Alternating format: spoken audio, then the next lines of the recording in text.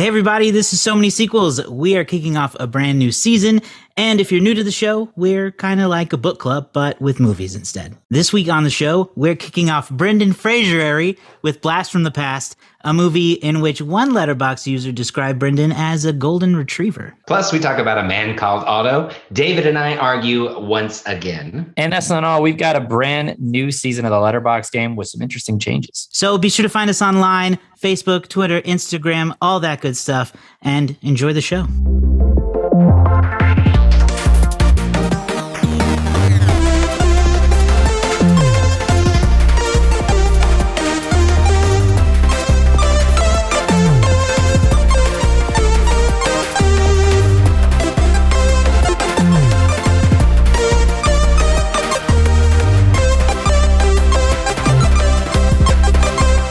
Well, we're back.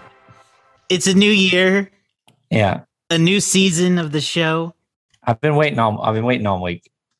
Oh, I've been looking forward to it all week. Season 6, 2023. We're here. We are. We're kicking things off with a bang too. We're fun. It's fun. We are. Yeah. We absolutely are. We'll talk about that. But first, we got to catch up on what have we missed out on? You know, we've been on break since Christmas-ish time. Not a lot's happened movie-wise. Oh my God! I went and saw A Man Called Otto. Oh, did you? Yeah, starring Tom Hanks. Yeah. So, have you guys read the book? No, Do you know anything about this movie at all? I heard about the book. This is Tom Hanks being grumpy and sad. So I like a grumpy Tom. I'm not gonna lie. I think that this is where we need to see Tom in this stage of his career, is to do something else, right? You know, he's been the hero. He's been the magic man. We need an evil Tom. We need a grumpy Tom. We need an evolution of Tom. And you get this in this movie, and he goes through a full stage. Now, this movie opens up in a way that I was not expecting, and it is dark. And it is, I say it's a touching movie. It's a touching movie, but it has some dark elements throughout the whole thing. And I was really surprised. Honestly, I think it's one of the better Tom Hanks performances that he's done. The movie itself, I think that the experience was really good, but the movie itself is just pretty average as far as as a whole. Tom's performance is fantastic, and I really enjoyed it, but there were some elements that just didn't go along, but it was good. I high praise. Interesting. Okay. Yeah. Well, that's good to hear. It is good to hear. You know, he was the kind of everything else about this movie and this role took over the conversation, but Tom was pretty grumpy and evil in Elvis this past year too. It's true. It's true. He was a cartoon. His part of the story not quite as heartwarming or whatever, however you described it. That's true. I can't think of anything big that I've seen recently that I feel like, you know, needs to be talked about. It's kind of a dumping ground for movies. I did see Megan. Really enjoyed Megan. Oh, yeah. You can see my little mini review of that on our TikTok page. There's So Many Sequels pod. But other than that, no, I've just been kind of enjoying it. Yeah, I've seen nothing. You've seen nothing, and you've loved every second of it. Oh, yeah. I mean, the 2 weeks, I said basically gave myself 2 weeks off. I really did. So there are some movies that were on my watch list that I really wanted to check off, but I just really have not had the chance. I wanted to check out I think it's called His Pale Blue Eye or something like that. Boring. With Christian Bale. Do it. Why not? Wait, you know, the funny thing, what I found interesting is that it came out the same day as Glass Onion on Netflix to no promotion. You know, so that's because it sucks. Well, I turned it on. I will say I turned it on in the background because I just needed something. So I wasn't fully paying attention to it, but nothing ever interesting happened for me to look away from my computer. I was 100% focused every moment on my computer, and absolutely nothing interesting happened on the television. Well, see, now that's where I take issue. You can't be doing other stuff while you're watching a new movie. I can, absolutely. You can only do other stuff when you're watching an old movie. It's called multitasking. Yeah. That's called not giving a movie its due. That's what it is. If a movie's good, it'll get my attention, and I won't pay attention. That's not even remotely true. TikTok is always more interesting than whatever movie you're watching. I was doing homework for school. I was doing schoolwork, and I was more interested in the schoolwork than the movie. Why would you start a movie when you have work to do. That's just bad. That you know what? That's stupid. Because I want the movie to distract me. I don't want to do the work. I did the work. The movie sucked. You're just exposing yourself here. Exposing yourself. We're finding you out in real time. You're a bad student and a bad movie watcher. Caught in 4K. Hey, I got the work done, and it was a bad movie, so it was a win-win for me. If my 2K webcam was working, you would be caught in 2K. You ain't got no 4K down over there. No, I've reduced. Whatever you're working with is. I don't know if this camera. However, this is not my counterpoint to David's argument is that makes me a good student. I finished the work, and the movie sucked. Okay, but you don't know if the movie sucked. You were too busy distracted by Advanced Marketing 101 or something. No, you're taking Binary 101. You're taking.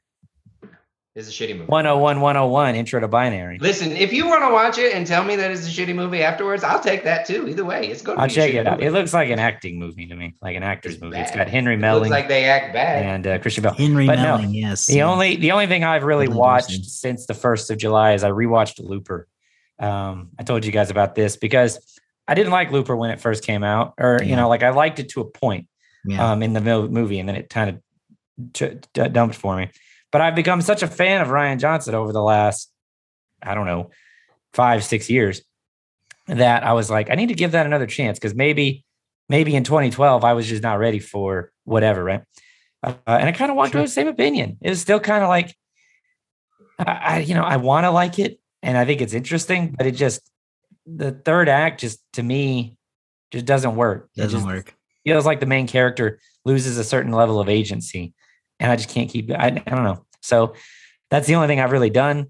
And otherwise, I've been watching Treason on Netflix.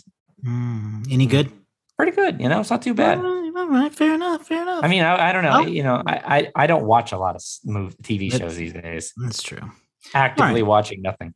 Well, let's go ahead and dig into the meat and potatoes of this episode because I'm excited about it. I'm excited about this whole month. This season premiere month.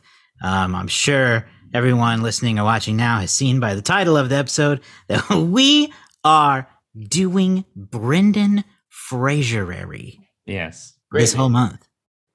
Brendan Fraser-ary. The man, the myth, the legend, everybody's favorite actor of the moment.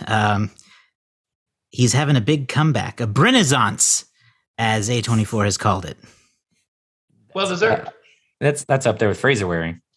It is a great. It is Brennaissance Fraser-ary, I think, is his actual birth name. So basically, for anyone who's not keeping up with him, he's in this new movie, The Whale, indie film from A24 that has gotten a lot of attention, almost solely on Brendan's performance. You can see it in theaters in most cities now, I believe. I think it's had a bit of a wider release. I saw it and it was extremely tough to watch. He's very, very good in it. And the hype is deserved, I'd say, which is why we're here doing this, right? Right. That's why we are taking a trip into the past ourselves. Exactly. We're going back throughout moments of Brendan's career. Today, though, we're starting with one that is... it's hard to say. I don't really know if it's more on the cult favorite side of his movies or not. It kind of feels like it is, but then it also feels like everyone knows about it too. So I don't know. We're talking about Blast from the Past today, which I believe was Garrett's pick. Yeah. Right. We're all doing a pick for Brendan Fraser every month up until the last week where we're going to have you, the viewers and the audience, help us pick a Brendan Fraser movie. You can find out more about that on our social media channels. So go check those out. Instagram, TikTok, Facebook, all of them. So many sequels. But yeah, Blast from the Past, Garrett's pick. Tell us why you picked this movie. This movie has always been my favorite Fraser movie, I think. Really? Yeah, I know. It's kind of out of nowhere. I think it's one of those that just aired on repeat on TBS for a really long time. It for sure did, when I was growing up. And I think sometimes it still is there. You could probably find it there on TBS at various moments in time. Possible. For me, it showcases a wide range of Fraser. It showcases a really peak Alicia Silverstone for me when she was at the top of her game. And both of those two, I think they work really well together throughout the whole movie. I think it's just a sweet, charming performance from Fraser, because one of the things that he has the ability to do is just be charming. And he is consistently throughout this thing, like seeing the world for the first time, right? He lives underground for the first 35 years of his life because his parents, or his father, thinks that they're getting bombed by the Soviet Union during that time frame. So they live in an underground bunker for 35 years. And so he comes out and he sees the world for the first time, and he does a really good job of seeing this toxic world that we live in 30 years after the 60s, right? Yeah, there's some commentary there that's a little thick. But he sees the beauty in certain things, and it's fun to see his like childlike wonder while everyone else around him is just kind of a dick in their own way. Conceited, like self-absorbed. You get a whole lot of that, and he is able to bring out the sensitive nature in people throughout this thing. My biggest critique is the ending, where there's just random narration that comes out of nowhere. It just, this movie also feels long. It's almost 2 hours, but not quite. It feels a little longer. This was 99, I think, before 2-hour movies were a norm. So I feel like they felt like the movie was running long, and they were like, okay, we got to wrap it up. Alicia Silverstone, here's the narration. Here you go. So overall, it's not, overall, that part of it is not the best, but I just find this movie so charming and like a sense of childlike wonder way. Yeah. Okay, great. I'll go ahead and go next. I don't disagree with anything that you've said there. I have a similar love for the movie. Blast from the Past is something that I also remember watching all the time, probably on the same TBS reruns that they were always doing. But what I like about the movie is, when it comes to Brendan Fraser, is it is such an example to me of how he's able to get an audience to like experience his emotions almost. Like, I don't know, there's something about him that when I'm watching him experience a strong emotion, like I feel it too every time, whether it's happiness or confusion or sadness. Like, I felt so sad for him a couple times in this movie, and not a lot of actors pull that out of me. I don't know what it is, because the movie's overall pretty corny, right?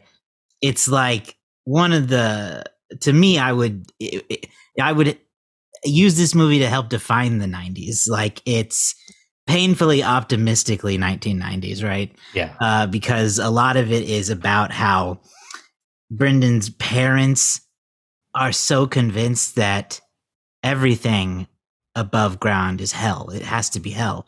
And he they believe it after they happen to go up during a storm in the middle of the night. Yeah. But then 1990s LA. But when Brendan's character meets Alicia Silverstone, she shows him all of like the brightness and the happiness, and they go rollerblading and all this fun 90s stuff.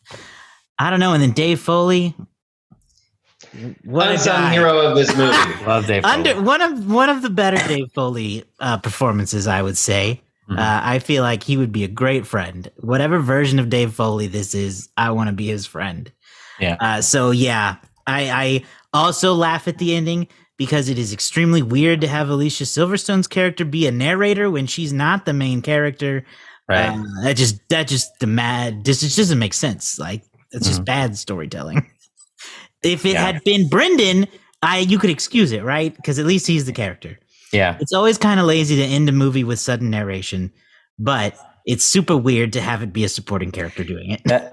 Better or worse than freeze frame, like Brendan, what's the kid? What's his name? Adam. When Adam became a blank and used his millions to spread joy. What I mean? Like the title, like the caption comes up exactly. Over a freeze frame. What's worse, that or narration? Those kind of epilogues only work in movies that are based on a historical figure, and it's just telling you. Yeah. So I gotta say, this is worse. because there's no good place. reason. There's no other than- reason, and There's it no place comes for it in so Josh's out of heart. nowhere. Had at any point in time Alicia Silverstone been telling the story to anyone of how they met, Yeah. then that changes the game, Right. and then it comes back to it. But no, it just slaps you in the face out of nowhere enough to be like, "What the is this?" Yeah.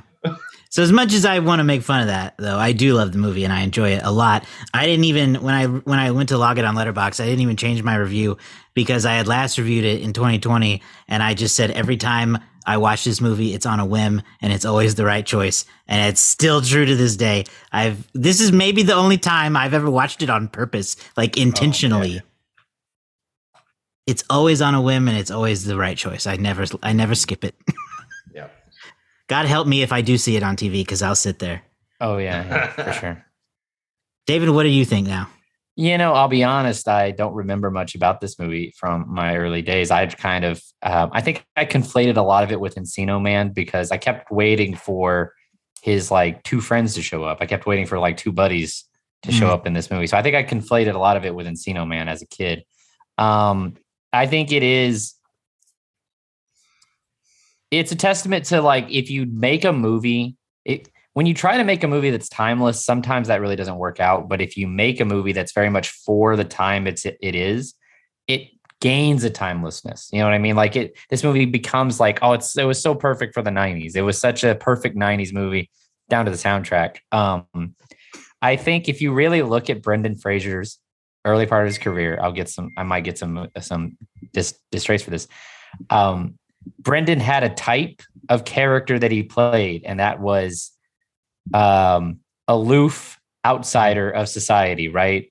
Where he was being brought into a world he didn't understand. That was Brendan. And I don't know if that was feeding into his strengths because he just had this sort of childlike charm about him in his performances. But I mean, if you look at this, you look at Encino Man, you look at George of the Jungle or Dudley Do-Right, he's always this person coming in from outside of society's norms to, be greeted by, what is this thing I don't know about? Oh my gosh. Right. And he just has this wonder about him. And like you said, Josh, you do feel Brendan's sense of wonder. I completely forgot because I saw this movie. I must have been 12 or 13 or 10 when I saw this movie. I did not remember how long they were in the bomb shelter for. The Fallout shelter. Right? It's a long time. It's like his the whole whole first half of the movie, man. The whole first half of the movie is completely different. And I just remember like them being on the surface for longer as a kid. Maybe that was TV. Maybe that was TV editing, or something like that, where, commercials made it not seem like they were in there for that long. But there was, you guys know me pretty well. There is a part of me that extreme isolation sounds like a blast. Like I would just love not seeing anybody for like a good long while. Sure. Not a big fan of the hot Dr. Pepper idea. Cold Dr. Pepper is where it's at. I would drink hot Dr. I'd try it, but sounds disgusting. To be honest. Hot Dr. Pepper. Hot Dr. Pepper, your favorite. No, that's your favorite. Your favorite. But honestly, there is a limit to my isolation desires. Not being able to see the sky would drive me up the wall. There would be none of this. 4 or 5 years in, his mom starts drinking. I would be crazy after like 4 hours. I'd be like, I gotta get out. I gotta get out of here. Right. You want to be left alone. You don't want to be trapped.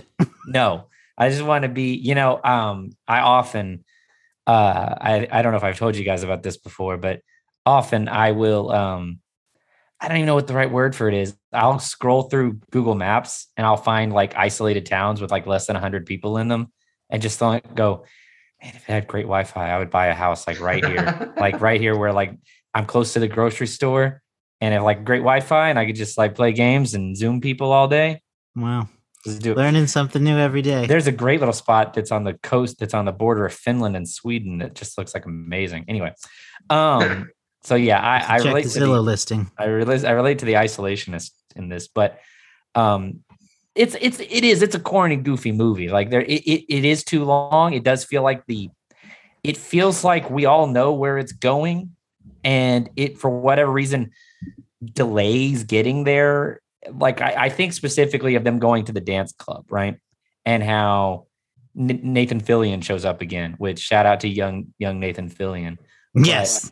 Nathan Fillion shows up again, and it just feels like it's just delaying the inevitable of just let's just get these two together. And yeah, the ending is weird, and it's not just because of the weird narration; it's because it ends on Christopher Walken just like walking out the parameters of his backyard and like a long helicopter shot out, and it's just kind of like, huh? It just kind of ends. It just ends abruptly. Happily ever after. That's what I mean. Oh, I'm sorry. I do love the dynamic between Christopher Walken and his son and his wife. It's very like his wife is like done with this. She's Sissy Spacek in the movie is underappreciated, I think, because she has an entire arsenal of running gags in the background. I think that you could notice more of every time. And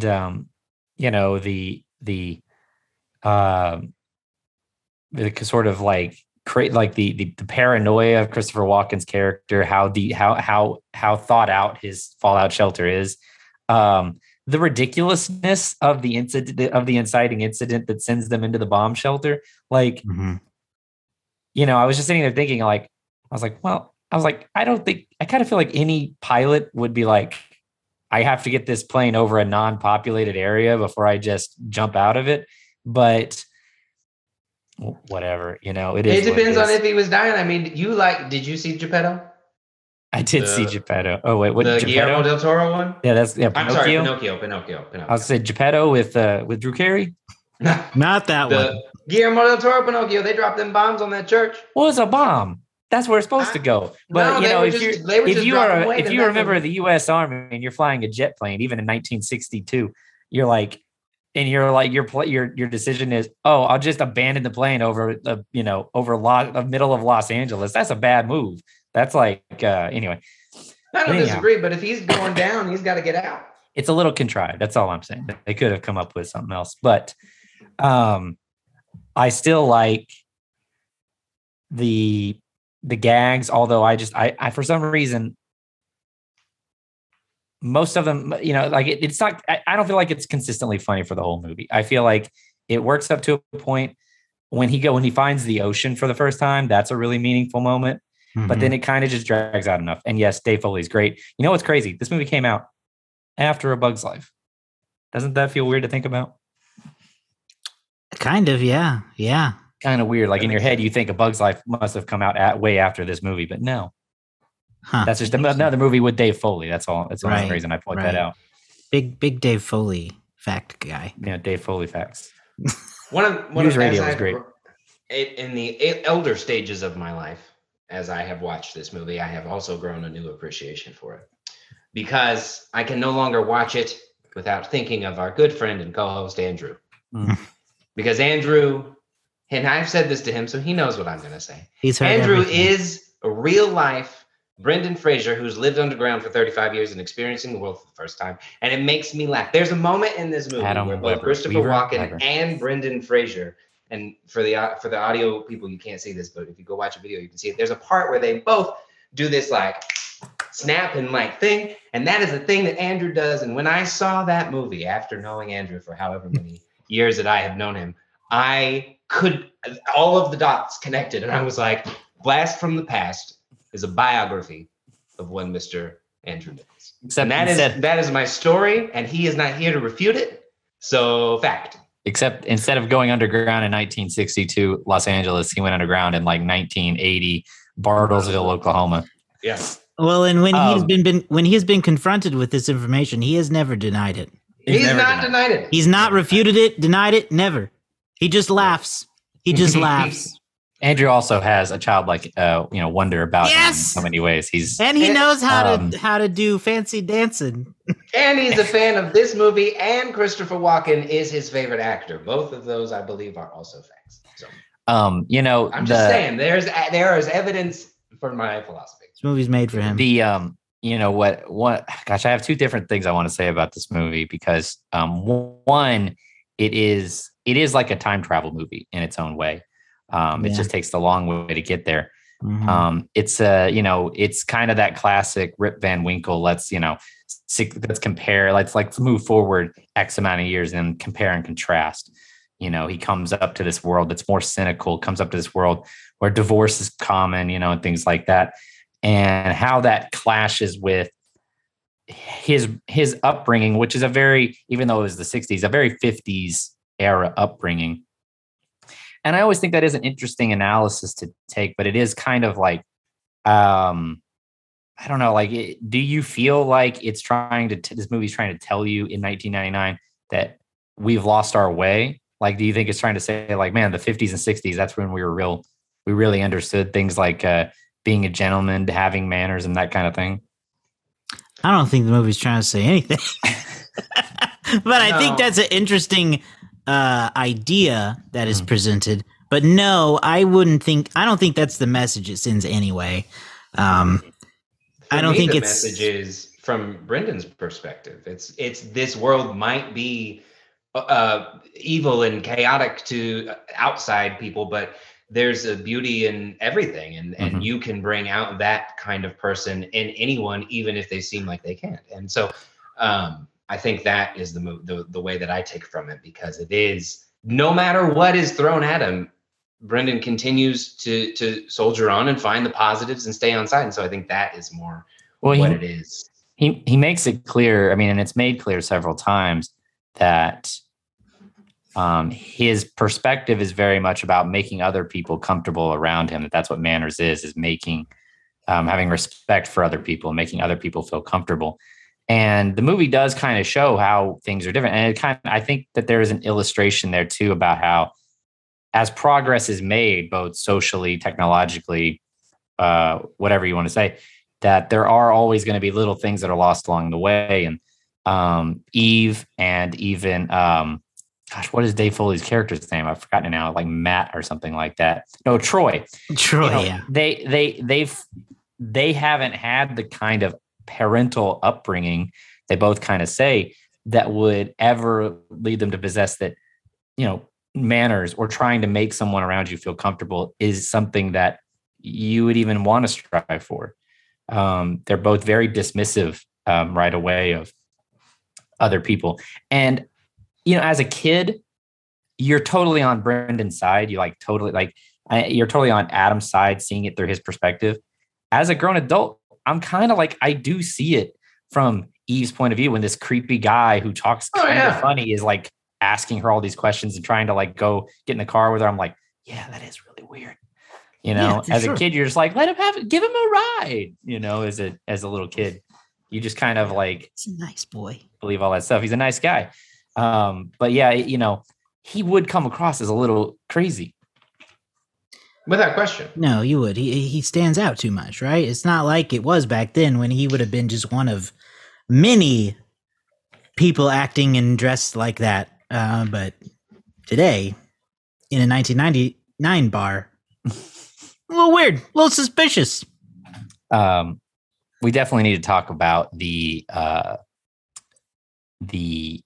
soda shop that becomes a bar, that becomes a worse bar, that then becomes an old beaten down place where they start worshiping these people from the ground. Yes. Leave my elevator alone. I laughed so hard with each escalation of the cult that was being built. Yeah.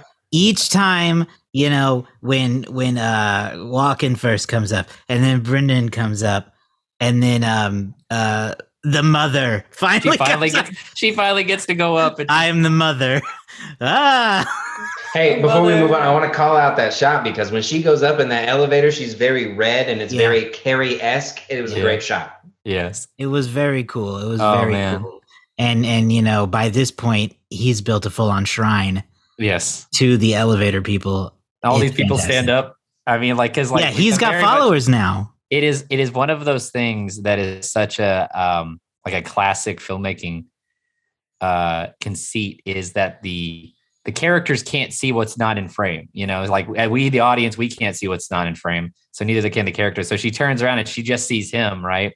And he's like, and then all of a sudden, all these other people stand up and they're like, the mother, yes. They just and all of a sudden now she's like, oh, it's great. Cause they must have been there the whole time, but she, Yes. And when Brendan's character Adam comes up, he's just like giving the advice and saying the nice things he would normally say. And it's misconstrued as him being like the son of the god. it's so prophetic though. Every Yes. Oh, he's like, can you ever forgive me? And he's like, oh yeah, of course. Just a really great running gag, and even funnier that at the end the cult leader ends up being like on the staff of the new agency they've created. I do like when he goes into the fallout shelter to meet the parents, and Christopher Walken just goes, "You have something on your forehead," and he's like, "I know." I don't know. It's just because he must, David, you mentioned the dancing scene with Nathan Fillion and that. I love that scene. It may not be necessary to the story, but I will watch Brendan Fraser dance anytime, all of the time, because I think, I think for me, I was watching that, and I think that scene in particular really just sends a message to Eve, and I think that it's kind of fun to just watch her reaction to that. And then from then on, the scene that plays out from there, whenever he shows up and scares her, and they have that moment of, tenderness with the fixing of the knee and all of that stuff. I think that it works overall.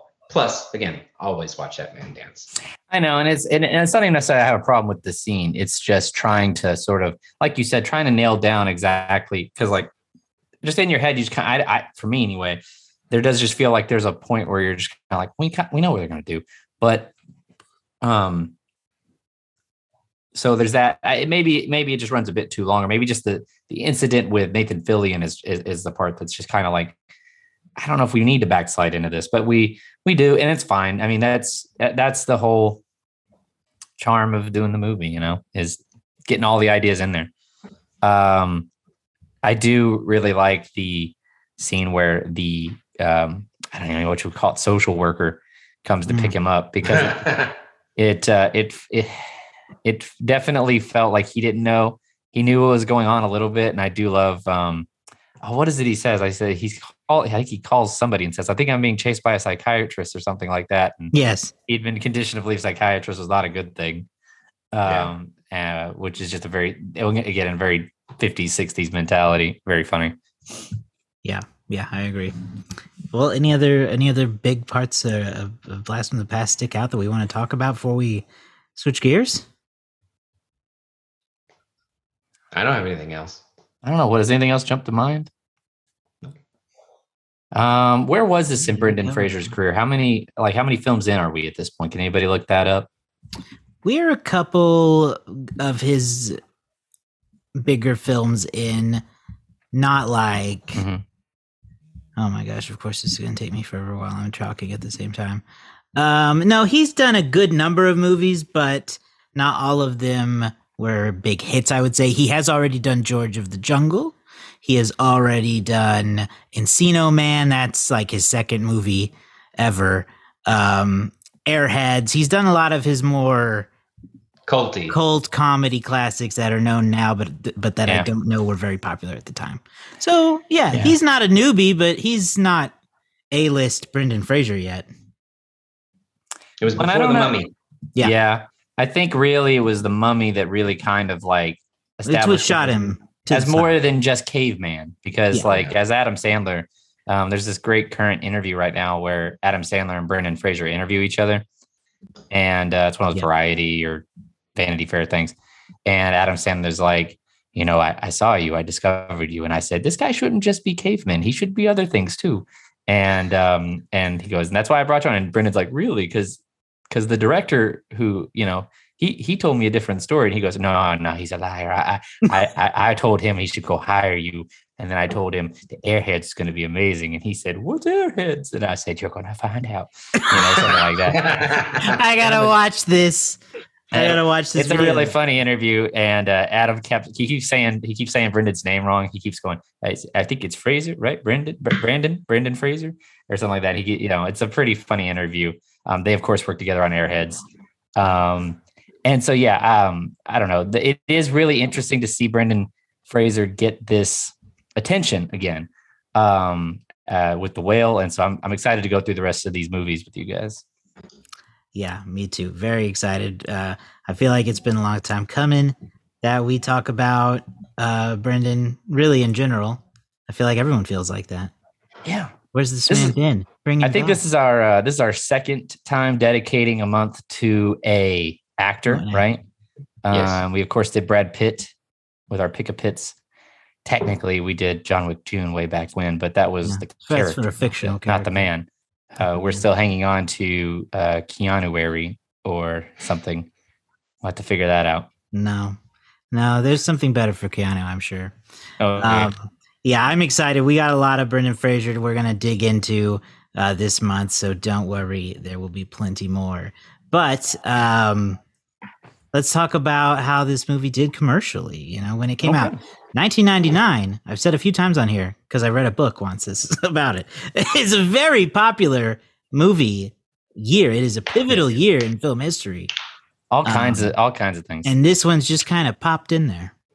Yeah, it's sort of stuffed in there a little bit. You know, this is one of those movies that doesn't really people always say these kind of things. It's one of those movies that doesn't really get greenlit by big studios anymore. It's sort of small budget comedy, mid-budget comedy, budget of just $35 million. So this movie debuted the weekend of February 12th. So we're actually not overly far away from its whatever 23 minus 99 would be. 24-year anniversary, I guess. Wow. And it debuted in the number 4 spot with 7.7 million. Number 1 in the box office that week was Message in a Bottle, followed by My Favorite Martian, which I'm pretty sure my 9th birthday was going to see My Favorite Martian with some of my friends. Is that the one with Christopher Lloyd? Okay. Wayne Knight. Yep. I don't remember. Jeff Daniels. Jeff Daniels. Yeah. I was trying to remember who the female lead in that was. It's a bad good movie. Or it's a good bad movie. It is. Wayne Knight plays the voice of Zoot the Suit. Yes. And it's very clear he's doing a Robin Williams-esque like performance. Like someone said, "Can you do it like Robin Williams?" And he was like, "That's really reductive of my work, but I'll do it." And then at number 3, still in the top 5 at this point, was Shakespeare in Love in its 10th week. And then, of course, Blast from the Past at number 4. And at number 5, Saving Private Ryan in its 30th week was still at number 5. So yeah, that was a big week. Let's see if I got the right page here. Blast from the Past would go on to make $26.5 million here in the United States, 13.7 overseas for a worldwide total of 40.2, which would be enough to make back its budget. So, you know, all things good as far as that's concerned. You talked about the year, Josh, of 1999, and it is just chock full of movies that I think probably are big to all three of us. Like this was a pivotal time. For us is that, you know, age range of like 9 to 13. That's really when you like, you know, you're going crazy with movies. Blast from the Past would finish domestically as the number 75 movie of the year. All the way up at number 1 was Star Wars, The Phantom Menace. At number 2, bringing in 430 million.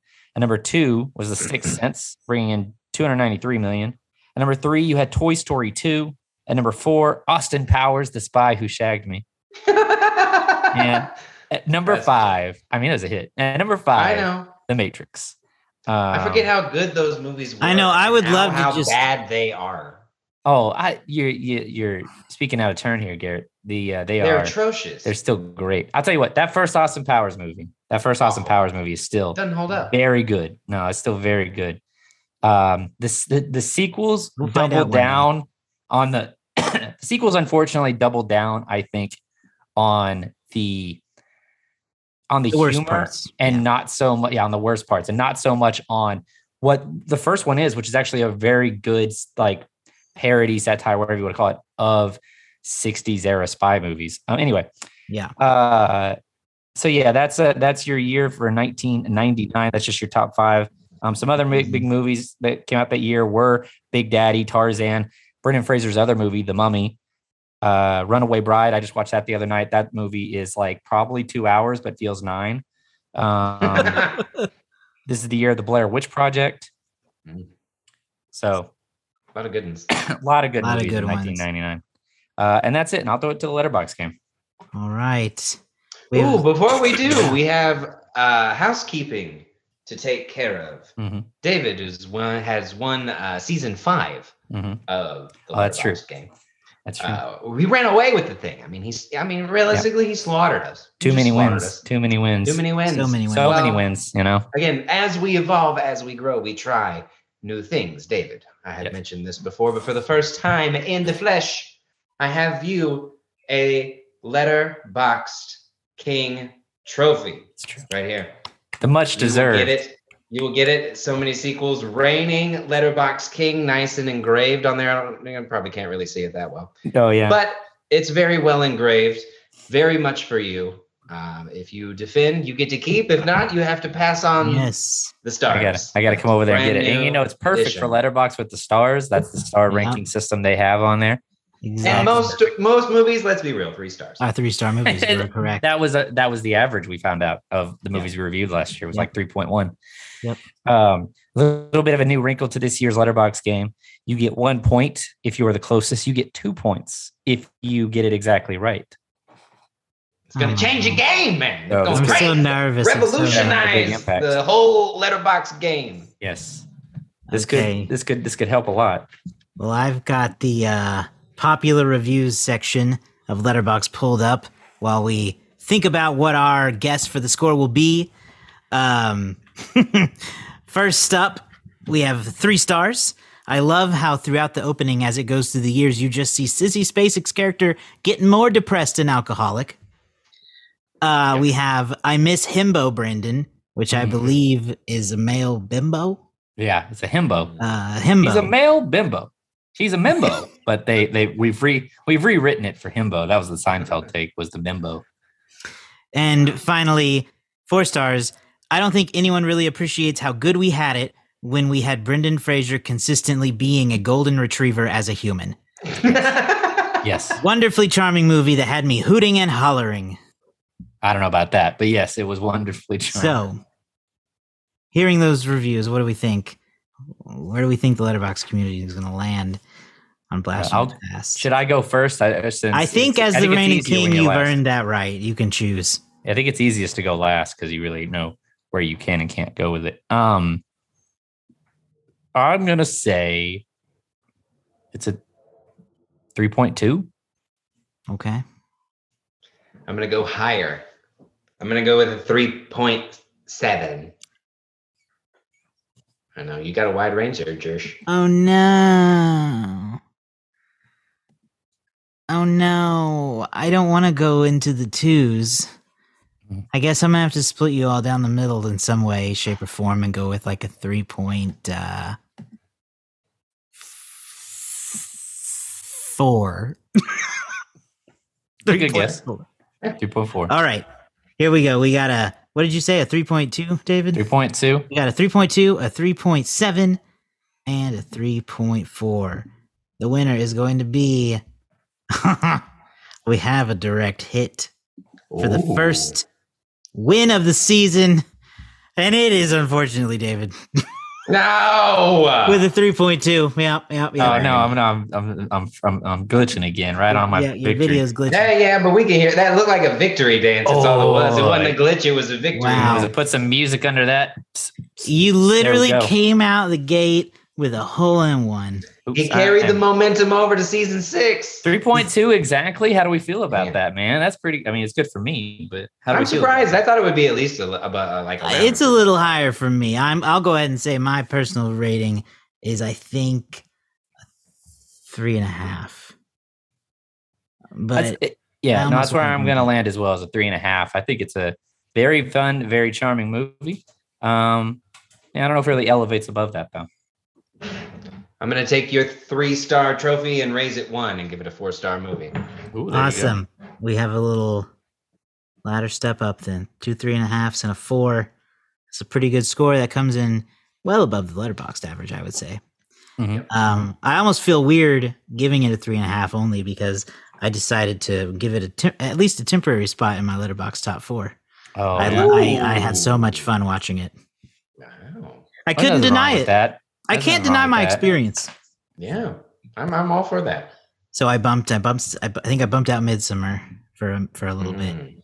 We'll see if it comes back around. But I'm sure it will.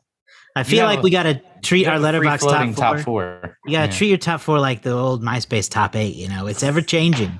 Nah, not for me. Sometimes somebody gets bumped out of a spot. Every now and then I think about changing one here and there for another one here and there, but nothing's changed yet. I don't see how I can change mine. We should do a thing. We should do a short video. Talk about our top fours. But mine's locked, and they're locked for very special reasons. So okay, that's fair enough. I think I don't see a problem with that. Mm-hmm. All right, well that ends our first week of Brendan Fraser every month. Woo! We've got other fun surprises for you this month. Don't worry, we won't only be talking about Brendan Fraser. We've got some other things up our sleeves, so make sure to subscribe to the podcast in your favorite podcasting app or on our YouTube channel so that you get those episodes that are going to be about some other secret things. They won't be secret for long. Really, only one of them in my head is maybe a secret. Oh, yeah. The others, I think, are okay. Anyway, you'll learn all about that if you follow us on social media. We're on Facebook. You are too. Yeah, I know you don't really look at it, but you're on it.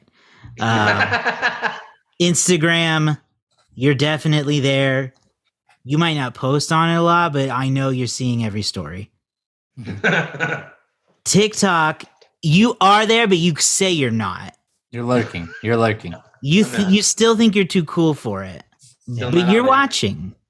So find us on all those. One of you two needs to teach me how, because I'll do it. I just don't know how. You can also find us. Time to learn. You can find us on Be Real. We have not figured out how to properly use that for a podcast promotion standpoint, but you can find us there being real. Maybe we're real all the time. Yeah, I'm always real. All right. Find us on all those places. Subscribe, like, follow, share, all that good stuff. We'll see you next week with our second entry in Brendan Fraser. Bye.